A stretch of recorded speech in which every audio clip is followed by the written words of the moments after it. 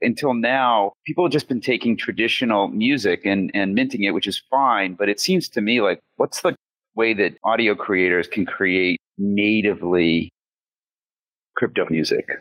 That's something I'm looking for. Let me step back. I just want to introduce Fred, and then we're going to open it up to some questions. I haven't done this before with you after all these years. It's going to be fun. Do you remember the Pervasive Computing Conference? I do. 1998? What I remember, Seth, what I remember better than that was after you sold Site Specific, you and I had either a breakfast or a lunch. And like, what's the next big thing? And you took out your BlackBerry and you were like, the internet's going to be on this thing. And it's not on this thing yet. So like, we need to figure out how to get the internet on this thing. And I was like, that's great. Why don't you come to Flatiron and help us do that? And then that became Pervasive Computing. You were 10 years too early. Not 2 years. You were 10 years. Like, that was 97 when you said that to me. And the iPhone didn't come out till 2007. 10 fucking years too early.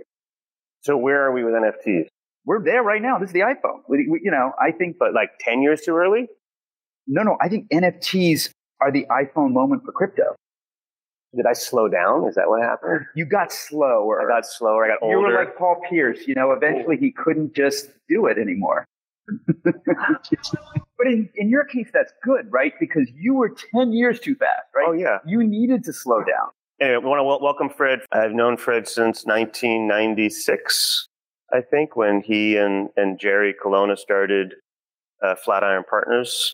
That was the beginning of Web 1. Yes. That's how I think of it. Like, it definitely felt very similar of like anything was possible. There was no right way of doing things. There was a lot of hustle, energy, similar to kind of what we see now. I don't have as clear of a sense of the beginning of Web 2. What was like the dawn of Web 2? Was it delicious? The beginning of Web 2, I think, was when the Lab Stack came along and open source, and all of a sudden people... What's the Lab Stack? Oh, Linux, Apache, MySQL, and I'm not sure if it's Python or PHP, but it was like the four things that you could use to build a web app. And all of a sudden, you were like, anybody could build a web app. Because like back in the early days when you were building websites, it was hard. You had to literally code HTML. Yeah. Yeah. But and so I think really what it was people built enough tooling that anybody could build a website pretty quickly. And then you got YouTube, then you got Facebook, then you got Twitter, then you got Delicious, then you got Flickr. You got like all those early Web 2, LinkedIn, you got all those early Web 2 things that would have been too hard to build those in 96, 97. And I think people also figured out that it was a two-way thing. Like two-way was the thing. Like it wasn't broadcast, it was like two-way. So now what do you think about Web 3? When did it start? Ownership. I think like a feeling that I own something, right? Like that was what was missing from Web 2 was like you could go on YouTube or you could go on Facebook or whatever, but you didn't walk away owning anything. You actually walk away giving something. Right? Now you walk away with something. So for example, like to the platform. Instagram. You gave them photos, or you gave them on YouTube, you gave them videos, but you didn't keep them. But now with Web3, you get something. You get a token. You get something that's yours in your wallet. I mean, arguably in Web 2, you got influence, right? You got attention, right? So you had the rise of major influencers. I mean, They were clearly getting something. Arguably, they didn't own it the same way. But that actually took a while, right? I think that Web 2 was around for a while before influencers figured out that was the thing that they could get from Web 2. Like it took a while. When did we first see influencers and where did they emerge? Probably YouTube, right? Probably the first place that they emerged. Casey Neistat?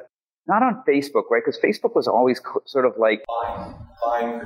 Fine. I mean, you could even argue that things like Twitter, which, people could build followings, maybe was an early example of that. But still, I do think it was much more the video stuff that people really, like, that's when influencers really took off. How early were you in Twitter?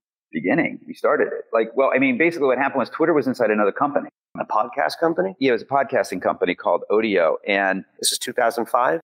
2006? Six. And I called up Ev Williams and I said, you should spin Twitter out of Odeo and, I'd be happy to finance that.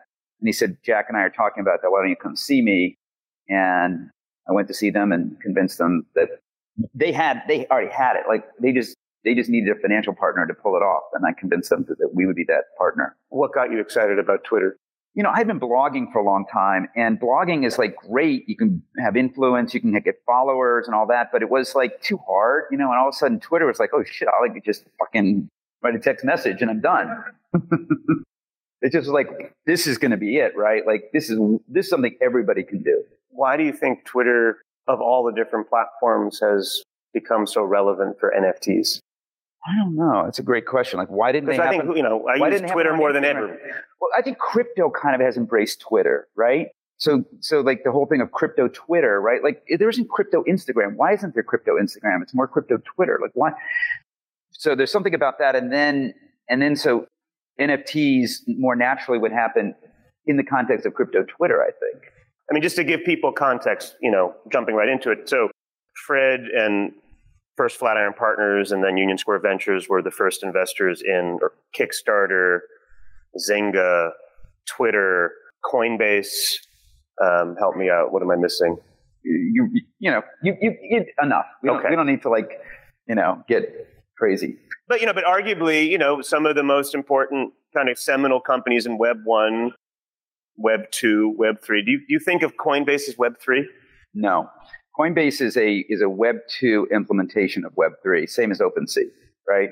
Like they built, a Web 2 application to access Web 3. You look at something like Uniswap, and that's like a Web 3 implementation of Coinbase.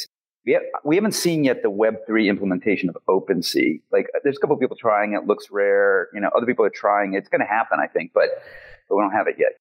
And there's a reason, right?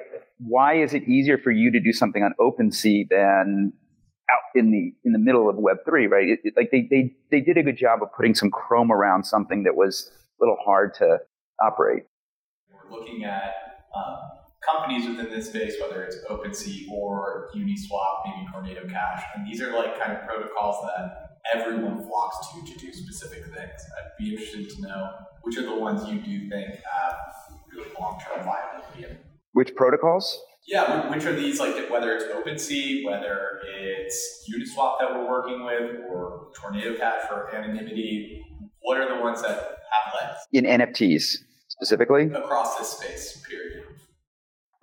I think, I don't want to focus on Uniswap, but I do think that Uniswap is a good example of something that feels to me like it's got legs because it's solving a very natural need, which is to swap assets, right? And they do it in a very sort of Web3 way.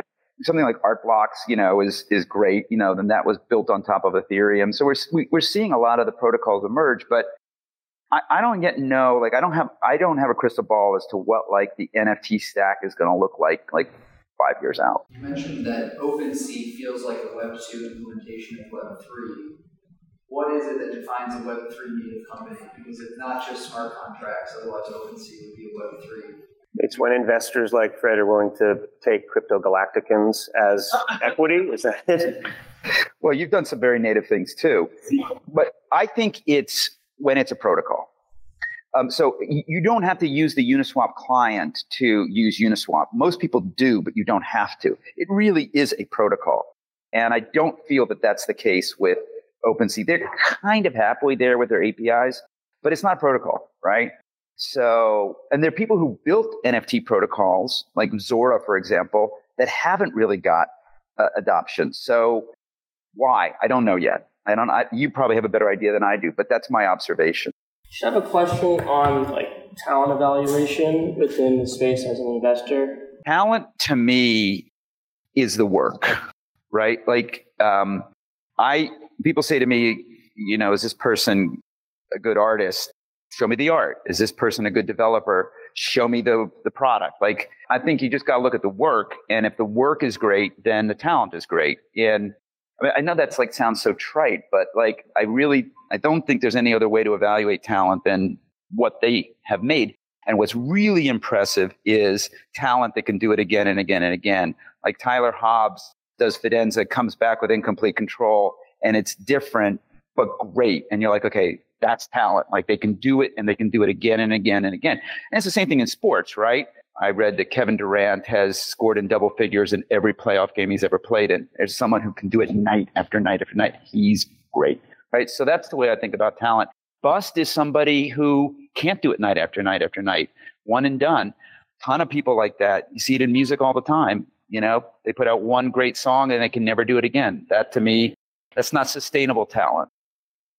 You guys have like very high level like golden rules when it comes to like business or like making new deals or relationships or stuff like that? We have a couple rules.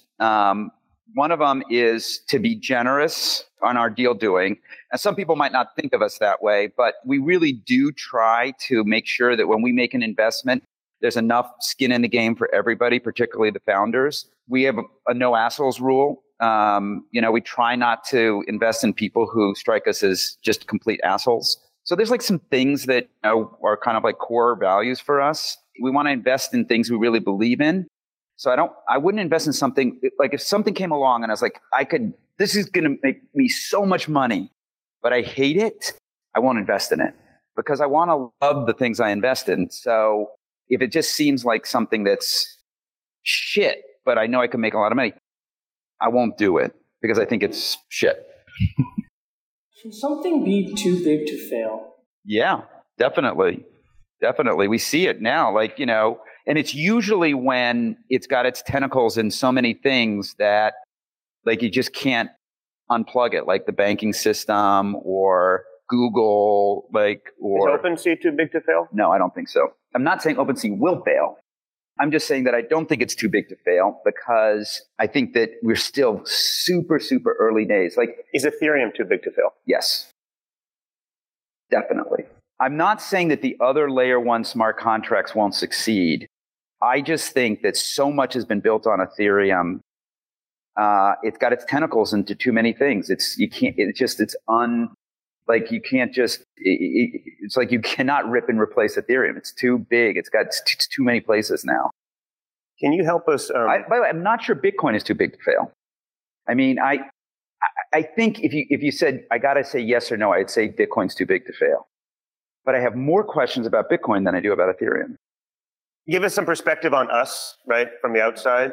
Because I think we're living this world right now where we're paying each other in Ethereum. We're living this fully NFT denominated DAO life. Right. How unique is it? How do you think this plays out for us? What should we be? There's lots of DAOs out there. There are very few DAOs. So there's lots of different kinds of DAOs. There are some things that are what I call protocol DAOs, like Uniswap, but they didn't start as DAOs. They became DAOs when they decentralized as they put their product out into the world. Those are like companies and DAOs at the same time. But in the world you're operating in, which is the NFT space, I'm not aware of another DAO, maybe some of the issuer DAOs like Bored Apes and people like that are like this now, that are both a DAO and a company at the same time. And I think that's really hard. I'm not sure. Is everybody here an employee or are you DAO members? That's not obvious to me. What got you here and, the people who come to the meetups not here. So where's that distinction? And so I think that's pretty rare. What you're doing here is on the cutting edge of a lot of stuff. What excites you the most about our roadmap? Just the idea of going city to city, the art side of it. I see the city to city thing actually as not the thing. I think it's a genius way to take your show on the road. And the crypto citizens being issued in each city is brilliant and all of that. But to me, that's kind of that's the evangelism. That's the go-to-market move. But that's not the thing. I think the thing is that you have understood that there's an IRL aspect to something that's natively digital that's important and value-adding for the creators, the collectors, and everybody involved. Honestly, I don't know who else would be on that list. If you were to make a list of people who have figured out how to do NFTs in real life, is there anybody else on that list besides Bright Moments? There's people that I think have been inspired by us. That's starting here in LA. I think we're seeing it in New York, and I think everywhere we go, we'll open that up. But I mean, people will copy it. I mean, and look, the auction houses do NFTs, but they don't do them the way you do them. And I think what you're doing, which is the native web3 IRL NFT thing, I don't think anybody else is doing that. What was your takeaway from the Tyler Hobbs show that you came to? Well, it's amazing. I mean, I've said the word generative art a lot, and I understand what generative art is, but I actually didn't really understand what generative art was until I saw Tyler Hobbs seeing the work for the first time and talking about it. I remember you were there Thursday, and you was like, is he seeing this for the first time? And I'm like, yeah. That, to me, was just... it was mind-blowing. It truly was mind-blowing. It's like there's a lot of things in this world that you think you understand, and then something comes along and you're like, oh, now I get it, right? That, to me, was one of those moments. I didn't actually understand generative art and generative work until that moment. I thought I did. I didn't. And it was amazing because there was a great jazz band, and the art was beautiful, and the space was fantastic, and he was great. Great sushi. It was great sushi. The whole thing was just top notch, first rate. And it was also an aha moment for me. Like, that was great. Loved it. And I think that's what you'll do for people all around the world. That is the thing, right? Really, ultimately, that you're not so much generative art. It's just that, like, I think a lot of people think they know what NFTs are. They don't. And I think one of the things you're doing is you're actually showing people what NFTs are in a physical, real world way that can't really be done any other way.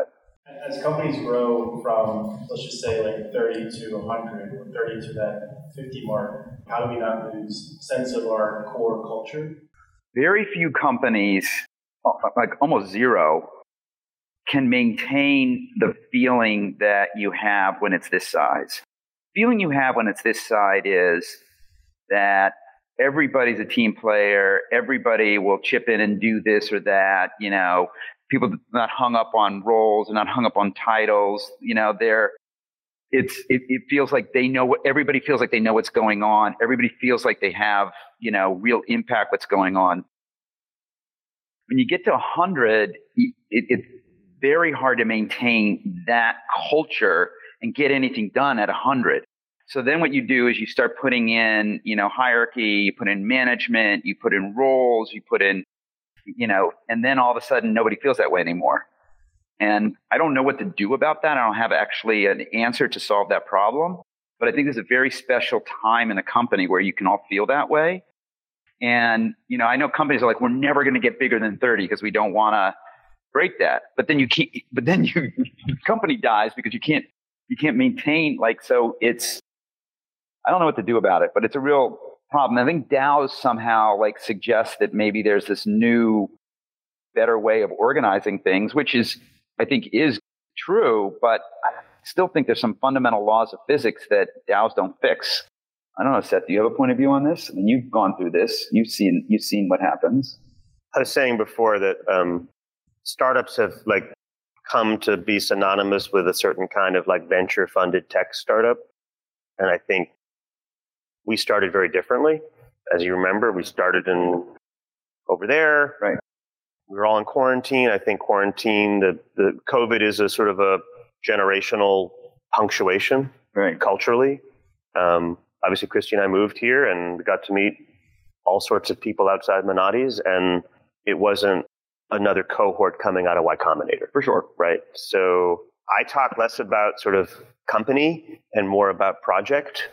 A lot of companies, they start and they, you know, and yet, you know, they sell to the investors this idea of exiting, and they have to pretend that they're going to go on forever, but they're only really successful if they exit by going public or by getting sold. So it's kind of like a disconnect. Well, so you made a lot of good steps in that direction. So at USV, if all we get out of our financial investment and our time and energy at Bright Moments is 100 Galacticans and 10 to 15 Venetians and New Yorkers and Berliners, we will have made a return on our investment and some.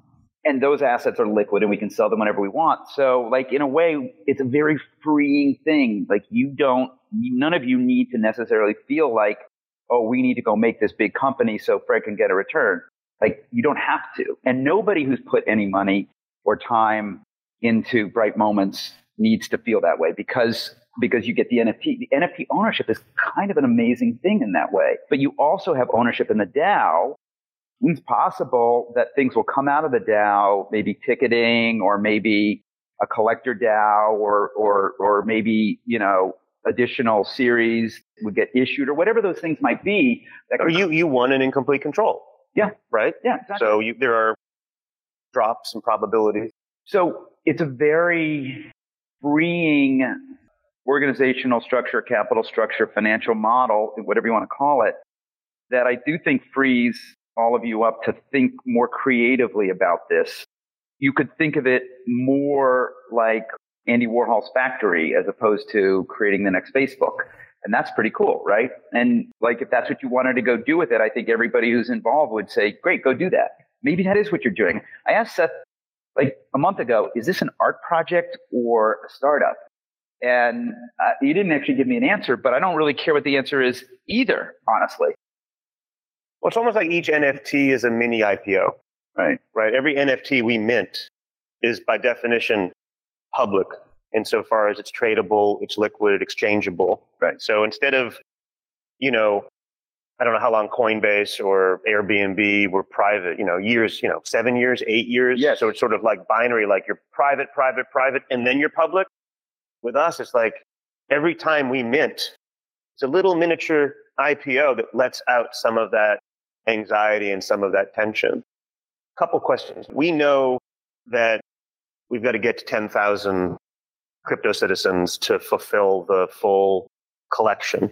We know that we're going to do it, knock on wood, over a series of cities to get there, and we'll do art drops along the way. That's about a year and a half, almost 2 years out.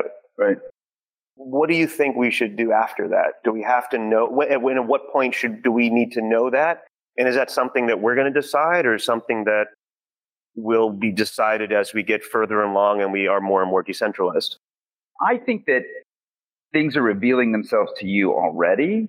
And I think the decisions you make about those things along the way will probably have more to do with what you do at the end than anything else. But as I said, I think if the answer is we're done, put a bow around it, tie it, we're out, I don't think anybody's going to have a problem with that. I think more likely that's not going to happen because one or more things is going to come along the way that are going to excite you collectively or some of you to go do, and you're going to go chase those things.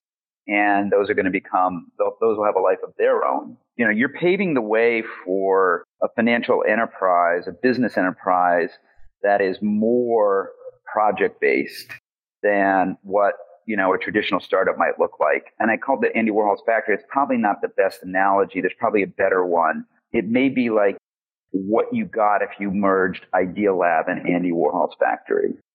What was Idea Lab for people? Bill Gross's thing. It was like an incubator. Was where like things came out of. When should we be looking at the price of crypto citizens and saying this price reflects the market? I think you should assume for now that the price of crypto citizens has nothing to do with the quality of the work you're doing. I don't think anybody understands. Well, I mean, I understand it. You understand it, but the market doesn't understand what you're actually doing here. And that owning a Crypto Galactican or a Crypto Venetian not only gives you the right to that work, but also membership in a DAO that's doing all sorts of amazing things that potentially could produce lots of other things too. No one's priced that into the price of the Venetians or the Crypto Galacticans. Is it on us to do a better job of explaining it? Or do we just say, let's just do our thing and people will figure out over time? When were CryptoPunks minted? 2017. And what was the price of a CryptoPunk a year later? Nothing. Okay, then there you go. These things don't. Some of them happen overnight, right? So you look at Bored Apes, and you're like, wait, they did this, and then it was all of a sudden worth this, and you just assume they're all like that. But actually, I don't know that they're all like that. It's super simple, but what's the last thing that genuinely inspired you? You know, I mean, I'm in a line of work where I get inspired like daily. So this is going to sound like a cop out, but I really do think that the stuff you all are doing, particularly, you know, in real life experience, is one of the more recent, like, blow my mind kind of things. So Are you coming to Berlin? You will be inspired. Great. Thank you. Thanks.